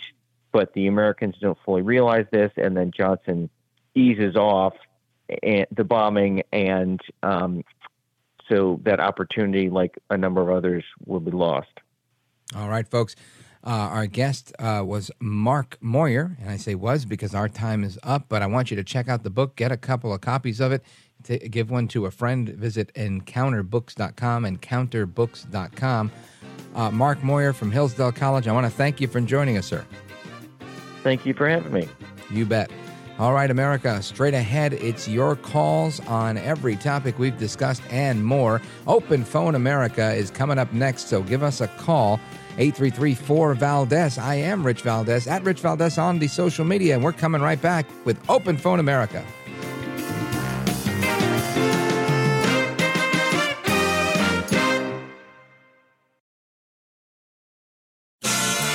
Live from the city that never sleeps. 17 miles from Madison Square Garden, New York City. It's America at Night with Rich Valdez, America's favorite late-night talk program, featuring interesting guests from around the world and calls from across America. And now, here is your host, Rich Valdez. Good evening and welcome to America at Night with me, Rich Valdez. Give us a call at 833-4-VALDEZ. That's 833-482-5337. You are welcome to give us a call and join the conversation, this national conversation that we're having on multiple fronts, on multiple topics, not the least of which was the media and the craziness that's going on. Of course, Alejandro Mayorkas is the target of articles of impeachment that have been started and filed against him, and there will eventually be a vote on that. And it seems to me that Speaker McCarthy is so far doing what he said he would do. And I think that's a good thing for America, a good thing for Republicans who are in an interesting position with a slight majority, but so far kicking butt and taking names. Now, speaking of Republicans, Marjorie Taylor Greene has been locked out of her Twitter account, and that's the Congresswoman from Georgia, for using music from Dr. Dre, the hip-hop mogul, rapper, inventor of the best headphones on the planet, Beats by Dre, which he sold for, I think, $1 billion to, I think it was to Apple a few years ago. But anyway, the moral of the story here is that she was using, I guess she shared a meme that had the Dr. Dre track, it goes da-da-da-da-da, and he actually complained, and the quote here is, hateful, divisive, or divisive, if you're one of those people, can't use my music. So Marjorie Taylor Greene fired back, saying, while I appreciate the creative chord progression, I would never play your words of violence against women and police officers and your glorification of thug life and drugs. So that's the latest on why she's kicked off of Twitter this time. It seems like she can't seem to stay on Twitter, constantly in the crosshairs of getting kicked off Twitter. Now, another story I want to share with you. This one is an interesting one. Fox News reporting this one. Let me see. I think this is today. Right, today, let me see if there's a timestamp on it. Yeah, here we go. January 10th, 9:49 p.m. So just right before we went on the air. Fox News reporting that a majority of teenagers are now reporting that consuming pornography is something that they are almost all doing. The average age of first seeing porn is 12 years old, according to this study. And 15% of them said that they viewed porn at age 10 or younger. So that's an interesting thing. We will dig into that a little bit. Another headline I want to mention to you is the state of Louisiana is requiring ID for adults that visit pornographic websites, saying that porn has now been declared a public health crisis by the state of Louisiana. And I'm just wondering, do you think people are actually going to be willing to provide their ID in order to log on to an adult website? I don't know. I can tell you that I wouldn't want to do that. I wouldn't say, here's my driver's license, I want to check out porn. I wouldn't want to do that. So I can't imagine. But this is Act number 440, went into effect on January 1st, and it's now going to require residents of the Bayou State to provide proof of their age with a government-issued ID or a digital ID card before accessing online pornographic websites. So I don't know. I don't know how that is going to end up. To me, that sounds like it's going to be interesting, but I'll dig into that a little bit later as well. But I do want to get to some of your calls. I know that you guys are calling in from all across the country, and let us go to Frank in Evergreen, Montana. You were holding on a lot the other day, and forgive me for that. KOFI. Frank, welcome. I want to talk about my energy bill here. We all want to talk about your energy bill. What's going on with your energy bill? Saving a lot of money by getting rid of my computer and my TV and going to LED lights. And last month's bill was, total charges $42.98. No, the total amount was $36.67 with the energy saving. But so now you said you got rid of your TV and what else? And my I had an iMac and so your computer. I'm not going to get rid of. I'm not going to buy another Apple. I'm not going to buy another. I'm not going back to micro warp soft or whatever. I'm just fed up with. Now, let me ask you this, Frank, because you were talking about your computer, and the story that I just shared with you guys was about people having to use an ID to access adult websites. Now, I'm not saying that you're accessing online pornography, but do you think that people that are purveyors of online pornography are going to use their state-issued ID or the real ID, digital ID card in order to access porn sites? Well, I suppose ID stands for id, and you can't kid your id. I guess if something looks sexy, you're going to click on it because it looks like it's real because it's a bubbly Windows interface. It's just a two-dimensional device, and it just makes your mind mush. And so you do think people are going to use ID, or you don't? I'm just trying to figure it out. No, they can monitor your activity through your set. It's garbage. I read a book, but I'm going to say a year ago my energy bill was up to $180, and the temperature was a lot warmer. What was the temperature when it was warmer? It was the average daily temp was 35. So 35 is a warm day. Because I know in Montana you guys get down into the teens pretty regularly, below zero occasionally. But last month the average daily temp was 21. That the average daily energy use, it drops several kilowatts, and then my demand went down to practically nothing. God love you, and God love everybody in Montana. It's cold, too cold for me, but I do want to go and visit. And again, I love Yellowstone, the show Yellowstone, and the new season's out, and I haven't had time to watch it as of yet, so no spoilers, please. Anyway, we're going to continue with your calls straight ahead. Our phone number is 833-482-5337 or 866-505-4626. Either one, I will happily take your call on Open Phone America. More to come straight ahead. Don't go anywhere, and thank you, Frank. I'm Rich Valdez. This is America at Night with Rich Valdez.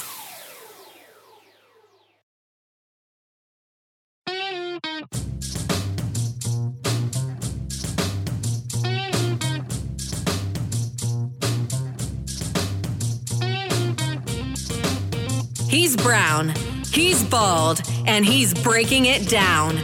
It's America at Night with Rich Valdez. All right, America, welcome back. I was just told in my ear by our producer that Elon Musk has lost $182 billion of his net worth, breaking a Guinness Book of World Records record that of the most net worth lost in the fastest amount of time. So sorry to hear that, Elon Musk. I know that has got to stink losing that kind of money. I mean, I remember that time I lost $182 billion. Oh, wait, I've never lost $182 billion. I think none of us have. And this comes on top of him no longer being the richest man in the world. This is bad news for Elon Musk. But we continue our journey across the country from different cities across the country. We've got calls from Dallas. We've got calls from Iowa. We're getting to you momentarily. And the story I mentioned earlier, this is in Fox News. The United States Suicide Prevention Hotline 988 sees increase in calls, according to reports. And this seems to be some of the biggest that they've seen, but cries for help seem to be on the rise. And the Suicide and Crisis Lifeline, that's 988. It's kind of like 911. You dial it from your phone. That rolled out last summer, poured in with staggering numbers after its release, allowing officials to gain more insight on ways to reach more people that are in need of help. In July, the crisis service transitioned from a 10-digit hotline to a 3-digit hotline, which is now 988. Used to be an 800 number. So that this is the National Suicide Hotline Designation Act. Also, that's what authorized 988 as a new 3-digit number for suicide and mental health crisis. And that was signed into law by then President Donald Trump back in 2020. So it's been busier now than it's ever been. And some of the numbers is pretty interesting. There's 200 call centers across the country, and they field over 2 million calls, texts, and chat messages. And it's interesting because we had a conversation with Dr. Freedenthal earlier, who is a therapist specializing in people that are dealing with suicidal thoughts and feeling that way. And she herself admitted that she dealt with that for a long time and shared her story. And if you missed that, check out the podcast of America at Night with Rich Valdez on Apple. Just search for America at Night, or search for my name, Rich Valdez. That's Valdez with an S, and subscribe. If you find This Is America, my other podcast, which is pretty much strictly commentary, you can subscribe to that one as well. And you can both hear the interviews that you may have missed on this program and my commentary that doesn't make it to the air because it's a little bit more edgy. But we continue with the calls. 833-4-VALDEZ is the phone number, 833-482-5337. Let's go to Kenny in Des Moines, Iowa. Kenny, it looks like you're listening on WHO. What's up, my man? How are you? You're on with Rich Valdez. Welcome. Hello, Rich. It's a pleasure to hear you work. Thank you, sir. And the reason I'm calling is I've flirted with the idea of suicide quite a bit through my life, and I've called a suicide hotline one time. I think it was affiliated here in Iowa. And the young woman on the end of the line practically dared me to do it. I called a Catholic priest one time, and he got mad at me. But as far as the suicide hotline, I don't know how this girl ever got on it, but I ran this by one time, and one guy told me what better place to be on a psychopath than a suicide hotline and dare him to do it. So my point is, I think it might be better just to talk to someone that loves you and cares about you than talk to some stranger, although I can see the value to suicide hotlines. I really can. Yeah, well, thanks for calling because I appreciate your thoughts on this. And I think it's a good point. And I don't know if you heard the interview that we did earlier, but I was basically saying that at times I've often felt at my wit's end when speaking with someone that is suicidal because I feel like, look, if you really want to be dead, you're going to be dead. And if you're not really trying to be dead, then you're looking for help, and then we can have a conversation. And I realize that's probably more of a tough love approach that may not be very effective. And I'm glad that we had the doctor on to give us her strategy. And part of what she wrote about in her book was this 3-part strategy of stopping, talking, and listening. And I think that's important. So I really appreciate your honesty on it because I agree with you with respect to having these 988 numbers and these hotlines. I think it's important. And B, you want to talk to somebody who loves you, which brings up the bigger question of, listen, you can be a jerk all day long. Many of us, you want to flip the bird at somebody, you maybe tap their bumper with your bumper in a fit of road rage, whatever it is. But at the end of the day, if somebody's telling you, look, I'm thinking of checking out, you've got to be able to help people. And sometimes we may be at a loss for words. I know it's happened to me. It's happened to me on the air. But my heart's in the right place, right? And I think I got to get from my heart to my mouth to share with people that, it really isn't that bad.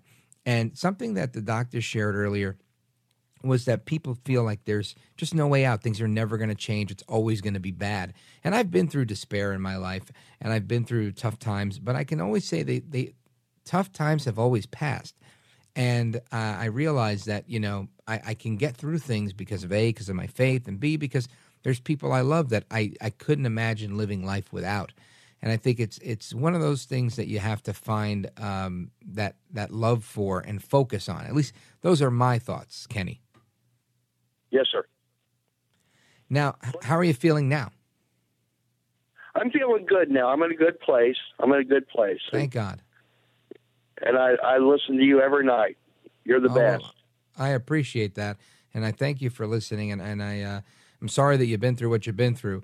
But I from what I'm learning and what I'm reading and researching, there's a lot of people going through this stuff, whether it's perpetual, like most of their life, or whether it's, episodic, where, they're thinking about it now, thinking about it later. And, for me, it's one of those things where I think we have to kind of shift our focus for a moment. We have to shift our focus to think of the impact of what it would be for ourselves, for those that depend on us, for their livelihoods. There's so many people in so many different situations that I think are connected to people. And those who feel like there is no impact, there is no person, nobody will miss me, this, that, and the other thing. I think oftentimes, while some of that could be situational, a lot of it is a reality that they create in their own mind, where they're saying, oh, well, they're not going to miss me. This one isn't going to need me. They don't need me for this. Oh, they can get by without me. And they start to make excuses for isolating themselves and for feeling less important than they actually are.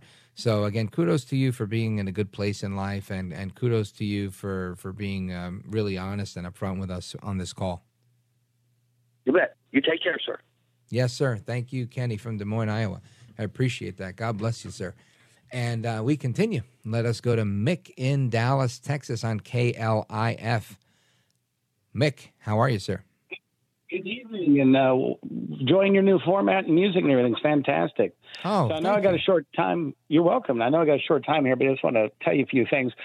First off, with the Louisiana thing, this has already been going on for quite some time, because the Telecommunications Act of 1996, which gave us more consolidation with the radio station and everything else, one of the components of it was COPA, which is the Child Online Porn Act, and basically Protection Act, sorry. Mm-hmm. And basically what that was two things. One, a person had to be 13 years or older in order to have accounts on social stuff on the web, and the other one was that the porn industry had to figure out a way to be able to identify people and that they were 18 years or older. So they kind of knocked it around. They said, well, first off, credit cards would make sense, because most 18-year-olds and under aren't walking around with one. But they had to find a way to be able to get those credit cards and be able to identify that these people were legit. So they had to write software, and they created what was called a shopping cart. I'm sure you've probably seen this in a lot of things, like when you check out on Amazon or whatever. And so by doing that, it allowed them to connect electronically to the credit card places. And then they would come in and say, okay, if you want to be on my site, I'll give you 7 days free, but I need your credit card to verify that you're legit. And then if you are, then you get 7 days free. After that, if you still want to continue, then we charge you every month. And that's the way it's supposed to be. But what bugs me about politicians and all of this stuff is now they turn around and they campaign for money from us on a website, and they talk about how they're going to eradicate porn and all this other stuff. And of course, Act 440 here is a perfect example.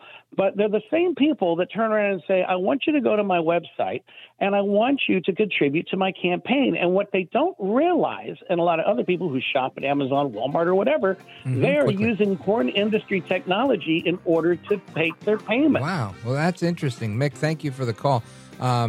Porn industry technology to pay off politicians. Wouldn't surprise me. We'll look into that. Folks, more to come straight ahead. We're only halfway through Open Phone America. Your calls and more. 833-4-VALDEZ. Give us a call. Looking forward to it.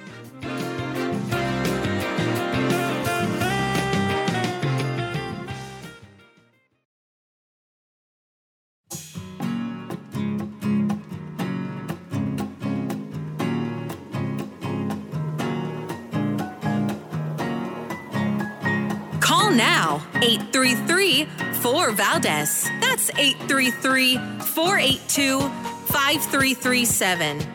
833-4-VALDEZ. That's Valdez with an S. All right, America, welcome back. Rich Valdez here with you straight until the top of the hour, keeping you company all night long. Our telephone number is what she just said, 833-4-VALDEZ, 833-482-5337. Getting to your calls momentarily. I see we got calls from all across the nation pouring in, and I just want to cover a couple of things because there's so many topics. For those of you who've heard about this guy that's all over social media, his name's Andrew Tate. Looks like they're keeping him in jail. after losing an appeal. A document from the judge who instated the 30-day detention wrote that the possibility of them evading investigations cannot be ignored, and the suspects could leave Romania. So they are keeping them in jail, both Andrew Tate and his brother Tristan, who are suspected on some charges of sex trafficking, I believe is what they were charged with. And they ran a business. He's a former professional kickboxer, but ran a business where he would pose as a model that people would see online to build relationships with vulnerable men, and they would tip these women, and up to and including giving their entire inheritance, which we talked about a little bit last week. So that's just an update on that story.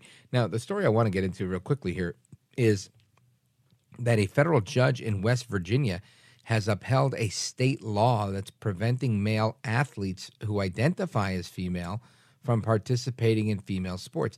Now, I'm wondering, will it stop male athletes that identify as male? If I say, hey, I'm male and I identify as male, but I want to play on the girls' team, because, that was pretty specific language, but biological males are blocked from competing in women's school sports in West Virginia. And that's just me being facetious, but good for them. And it's crazy that you have to get to this point where you have to make this distinction and say, no, you know what? Look, if you were born a male, then that's that. And there was a clip of audio. I don't have it to play it for you tonight, but it was a professor in one of those kind of amphitheater styled lecture halls on a college campus, and one student who appears to be, from my perspective, someone that is transsexual, says to the teacher, what about other people that have uteruses like trans, queer, and non-binary, and goes down the list. And the teacher just basically looked at him and said, look, there's only male and female. That's it. Either you can have babies or you can't. And that's what we're talking about here. And the whole class was literally up in arms. Like, they got out of their seat and started waving their arms and flailing. It was really an interesting video. But it's a great clip of audio. Maybe I'll have it for you for tomorrow. But it was just interesting to see that that's what's going on in college campuses. And then I'm seeing the story here about biological males being blocked from competing in women's sports in West Virginia. And that federal court upheld this state ruling. So that's where we are on that. Let us continue on our little trip here across America. Open phones across America.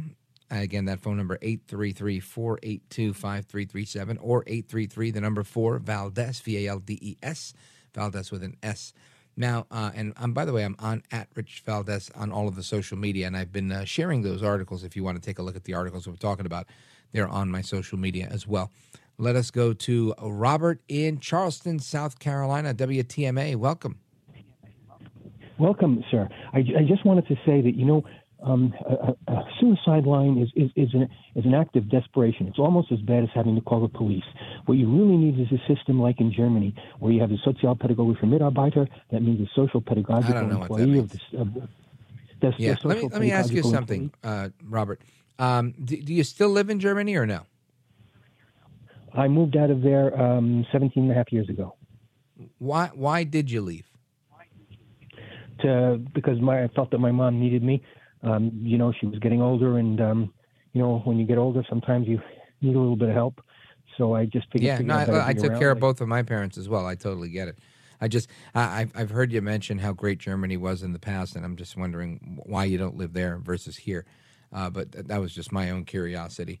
So yeah, I see what you're saying. Social help hotline. So basically, if people have problems with life, before they get to saying, "Hey, I want to end my life," they could call and kind of get like therapy. And have that as a service. Yeah, I think that makes sense. Not a bad idea at all. Thanks for the call. I appreciate it. Let's go a little further north to let's see, is that North Carolina or is that Missouri? Yeah, let's go to Missouri. Let's go to Mary in, looks like northwestern Missouri on KMA. Welcome, Mary. You're on with Rich Valdez. Hi, Rich. It's good to talk to you. I was calling about the Louisiana. Oh, yeah. Louisiana law. Mm-hmm. These people that access pornography, they're not going to give it up. So, they can go to DirecTV or Dish or other sites. Right. On there's a television. workaround. Sure. But I'm thinking, I guess you're probably right on that. But I was just thinking, people who are, I think, using internet porn are using it because they're thinking, this is anonymous, I can go here and go there and do whatever. But I think once you got to be like, here's my driver's license number with my address and my date of birth, and I think people are going to be a little less inclined to do so. And again, that's just my thinking. Maybe I'm naive, maybe I don't know what I'm talking about. But I just think it's interesting. And it's also more interesting that they're going to require an ID for porn, but you still don't need an ID to vote, which I think is just remarkable. But I think you're right. There will be people that say, hey, look, I'm going to figure out a way to get around this, whether it's streaming it off my TV rather than streaming it on my phone or my laptop or my desktop or whatever. Not a bad point. And I think that's the point you're making. Am I right? Well, yeah, and also they might steal somebody else's driver's license and use it. Well, now there's an interesting one. Right, especially if these are underage users, right? Because the first study I read was the Fox News piece. I think it's right here. 73% of teenagers surveyed said that they've consumed pornography, and the average age of first consumption was 12 years old. So, 73% of these users here, or of these teens that were surveyed, are saying they're under 12. So if you have a majority of kids that are under 12, and then an even, I don't know if it was higher. Let's see, 15% of teenagers were under 10. What are they doing? Stealing their parents' driver's license, their parents' credit card? Who knows? Does it make things better or worse? I don't know. I don't know if it's a deterrent or not, but I think you raise an interesting point, Mary. Do you think this gets instituted in other states? Do other states jump on board, or is Louisiana on their own here? Well, I think they need to find another way, maybe a fingerprint or, face recognition instead of driver's licenses, because that will put people in jeopardy. If you lose your wallet, who's accessing pornography in your name? Wow, interesting point. And you know what? Both I get your point, and I think my opposition to it would be, I don't necessarily want to give anybody my fingerprint or my facial scan. And I've had to on certain occasions, so I get it. There's health clubs that you can go to where you use a finger scan to get in as your membership card, which I don't really like, but that's the way they do it. There's also cell phones that now require you to scan your face, and even certain websites. I think I was on one of the money transfer websites the other day, and it said, to secure your account, we need to. You have the option of using, your password or using facial recognition if you like to unlock your phone, which I don't like to use. And I was like, I'm not using it on my own cell phone, let alone using it on this website. But I just thought it was interesting that was what they were requiring. And my pushback on that is I don't want all these people to know all that information, to have my fingerprint, to have my face. Because the minute that they do, look what they did with Twitter. Twitter took all the information that they had saved on there, and the government came and said, can you sell us that information? And they bought the information from Twitter, and boom, there you go. Now the government has all your information, and it's in a roundabout way, it's kind of legal. So, the last thing I want is for some porn company, if we can't trust Twitter, you think you can trust the porn people? I think that would be out of hand. But excellent points. I appreciate the conversation. Mary in northwestern Missouri on KMA, thank you so much for your call. Much appreciated. And there is more to come straight ahead.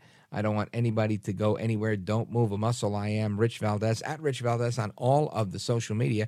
And keep the calls coming in. I see we've got a call from Jersey in the building. Jersey, my neck of the woods. Plus, we got North Carolina and more people calling in. 833-4-VALDEZ is the number. If it's busy when you call, just call back. We're trying to filter through these as quickly as we can. Don't go anywhere. I'm Rich Valdez.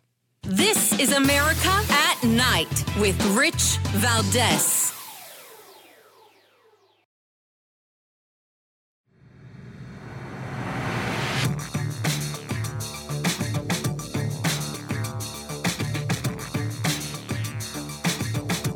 America at Night with Rich Valdez.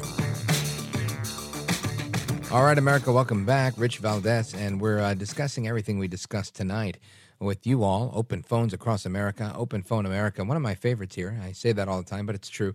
It's like a long-lost staple of talk radio that's slowly disappearing from a lot of stations and a lot of places, but not here on America at Night. We are preserving the Open Phone America format.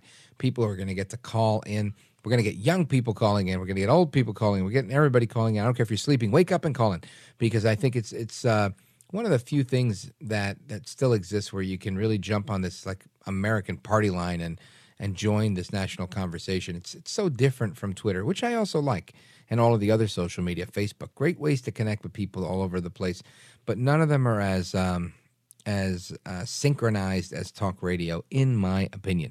Anyway. The beverage giants Coca-Cola and Pepsi-Cola are under preliminary investigation at the Federal Trade Commission over potential price discrimination. And they're using an old law, this old law that prohibits suppliers from offering better prices to larger retailers at the expense of their smaller competitors. The largely dormant 1936 law is aimed at promoting a level playing field between small retailers and large chain stores. So the FTC is now coming after Coke and Pepsi in this new federal probe. And I find it interesting, again, because my initial reaction to this is while they try to make it sound like we're looking out for you, I'm thinking I'm not paying more. That's one of the few things I haven't seen a ton of inflation on, maybe a little bit on some of the canned, packages, but it's not gone up at most of the restaurants I've been to when I buy a can of soda or a bottle of soda. I don't see a drastic increase in price there. Thank God. It's one of the, let's say, at least by the can, it's been somewhat recession-proof. When you buy multiple cans, I've seen an increase in the 12 packs and whatnot. But my bottom line here is when I was told about the story, my reaction was, my goodness, this federal government will go after anybody making anything and blaming you for the price. To always avoid inflation, to always say, no, it's not because of inflation. It's not because they're paying more to transport this stuff because gas costs more. No, it's because they're the bad guys. They're price gouging you at Coke and Pepsi. And I think that's ridiculous. But again, that could just be me being, lacking the trust of this administration. But we will see. Let us continue our calls. We've got, let's see here. Let's go to Denise in Fort Lee, New Jersey. Denise, welcome. You're on with Rich Valdez. Hi. I just have to say that I'm almost thoroughly disgusted with the fact that America has allowed mental illness to go rampant, meaning there's a male and there's a female. And if you want to say LGBTQ, that's okay with you, but it's mental illness. In addition, in another couple of days, they'll add another couple of designations and a couple more letters of the alphabet. But for all intent and purpose, I'm 73 years old, so I'm going to be 73 in a couple of days. And I was in the military for a long time. And thank you for your service. Gay people in the military. Oh, thank you. We had gay people in the military. It wasn't blatant. They didn't flaunt it. And I have dual residency between Fort Lee and Atlantic City. And no matter where I go, I see, everything is like in your face. Everybody wants to, there's a very small minority of the population that is doing this. But let's put it this way. If you come from a mother, you came from a mother and a father, period. End of story. And it's just, I have a 42-year-old son, and he thinks the same way as I do. I'm glad he does. I think I trained him well. But I just, I don't know.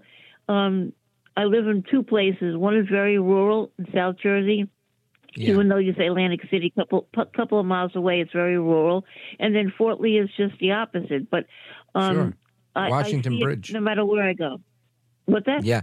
I said, you're right there by the Washington Bridge. And, Denise, I think you raise an interesting point, which is, the way we got to where we are is the activists, those within the left, and really it's the left within academia that said, we need to affect things. And how do we make this change? How do we get gender dysphoria from being considered something that was on the diagnostic statistical manual, the DSM-4, I think they're up to 5 now, from being considered a mental illness to being something that's more of a gender identity rather than, some sort of crisis.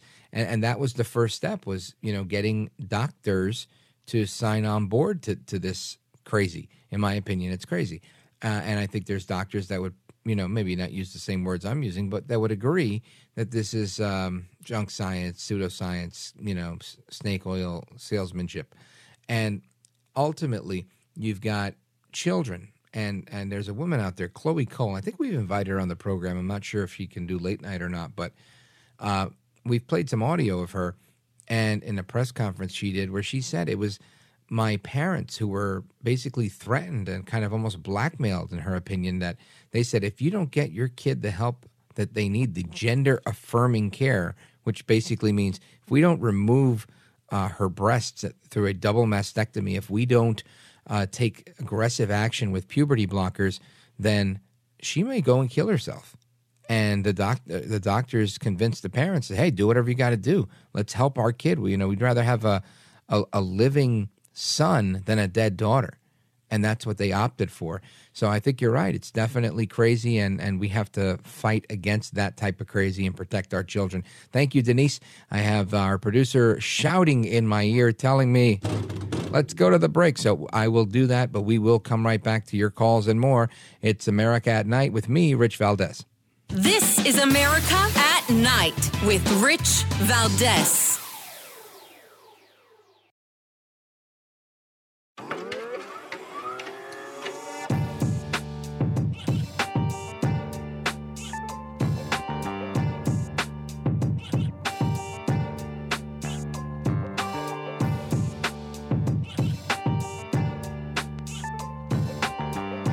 This is America at Night with Rich Valdez.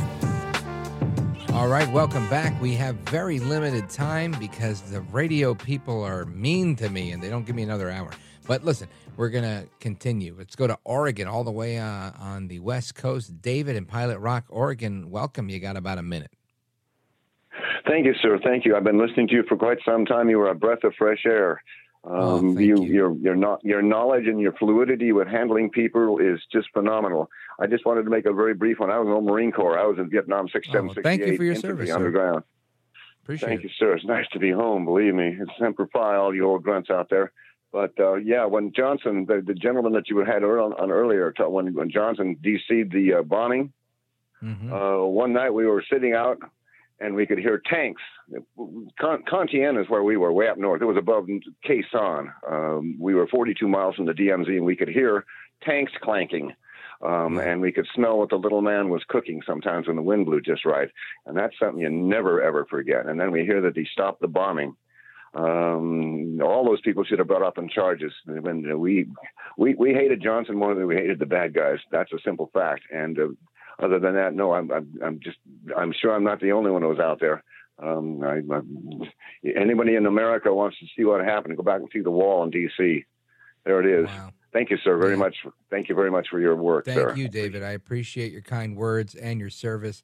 And for putting it in that, framing it in that light, because, there's some that say, critics will say, and people take exception to that. But yeah, I think you put it out there right. What Johnson and McNamara did, and the way that you were on the ground, and the way you felt, that's something I couldn't have gotten out of a history book. So I thank you for that.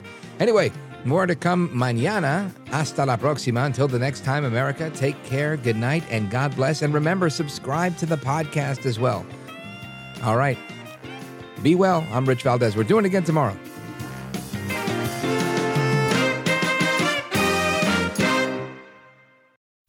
John brings his skewed sense of humor. Jeff brings tips to cut strokes off your next round.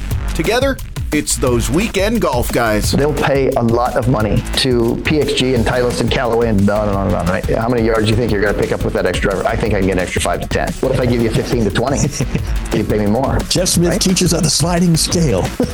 Those Weekend Golf Guys, the podcast, part of the Believe Network. Just search BLEAV on YouTube or wherever you listen.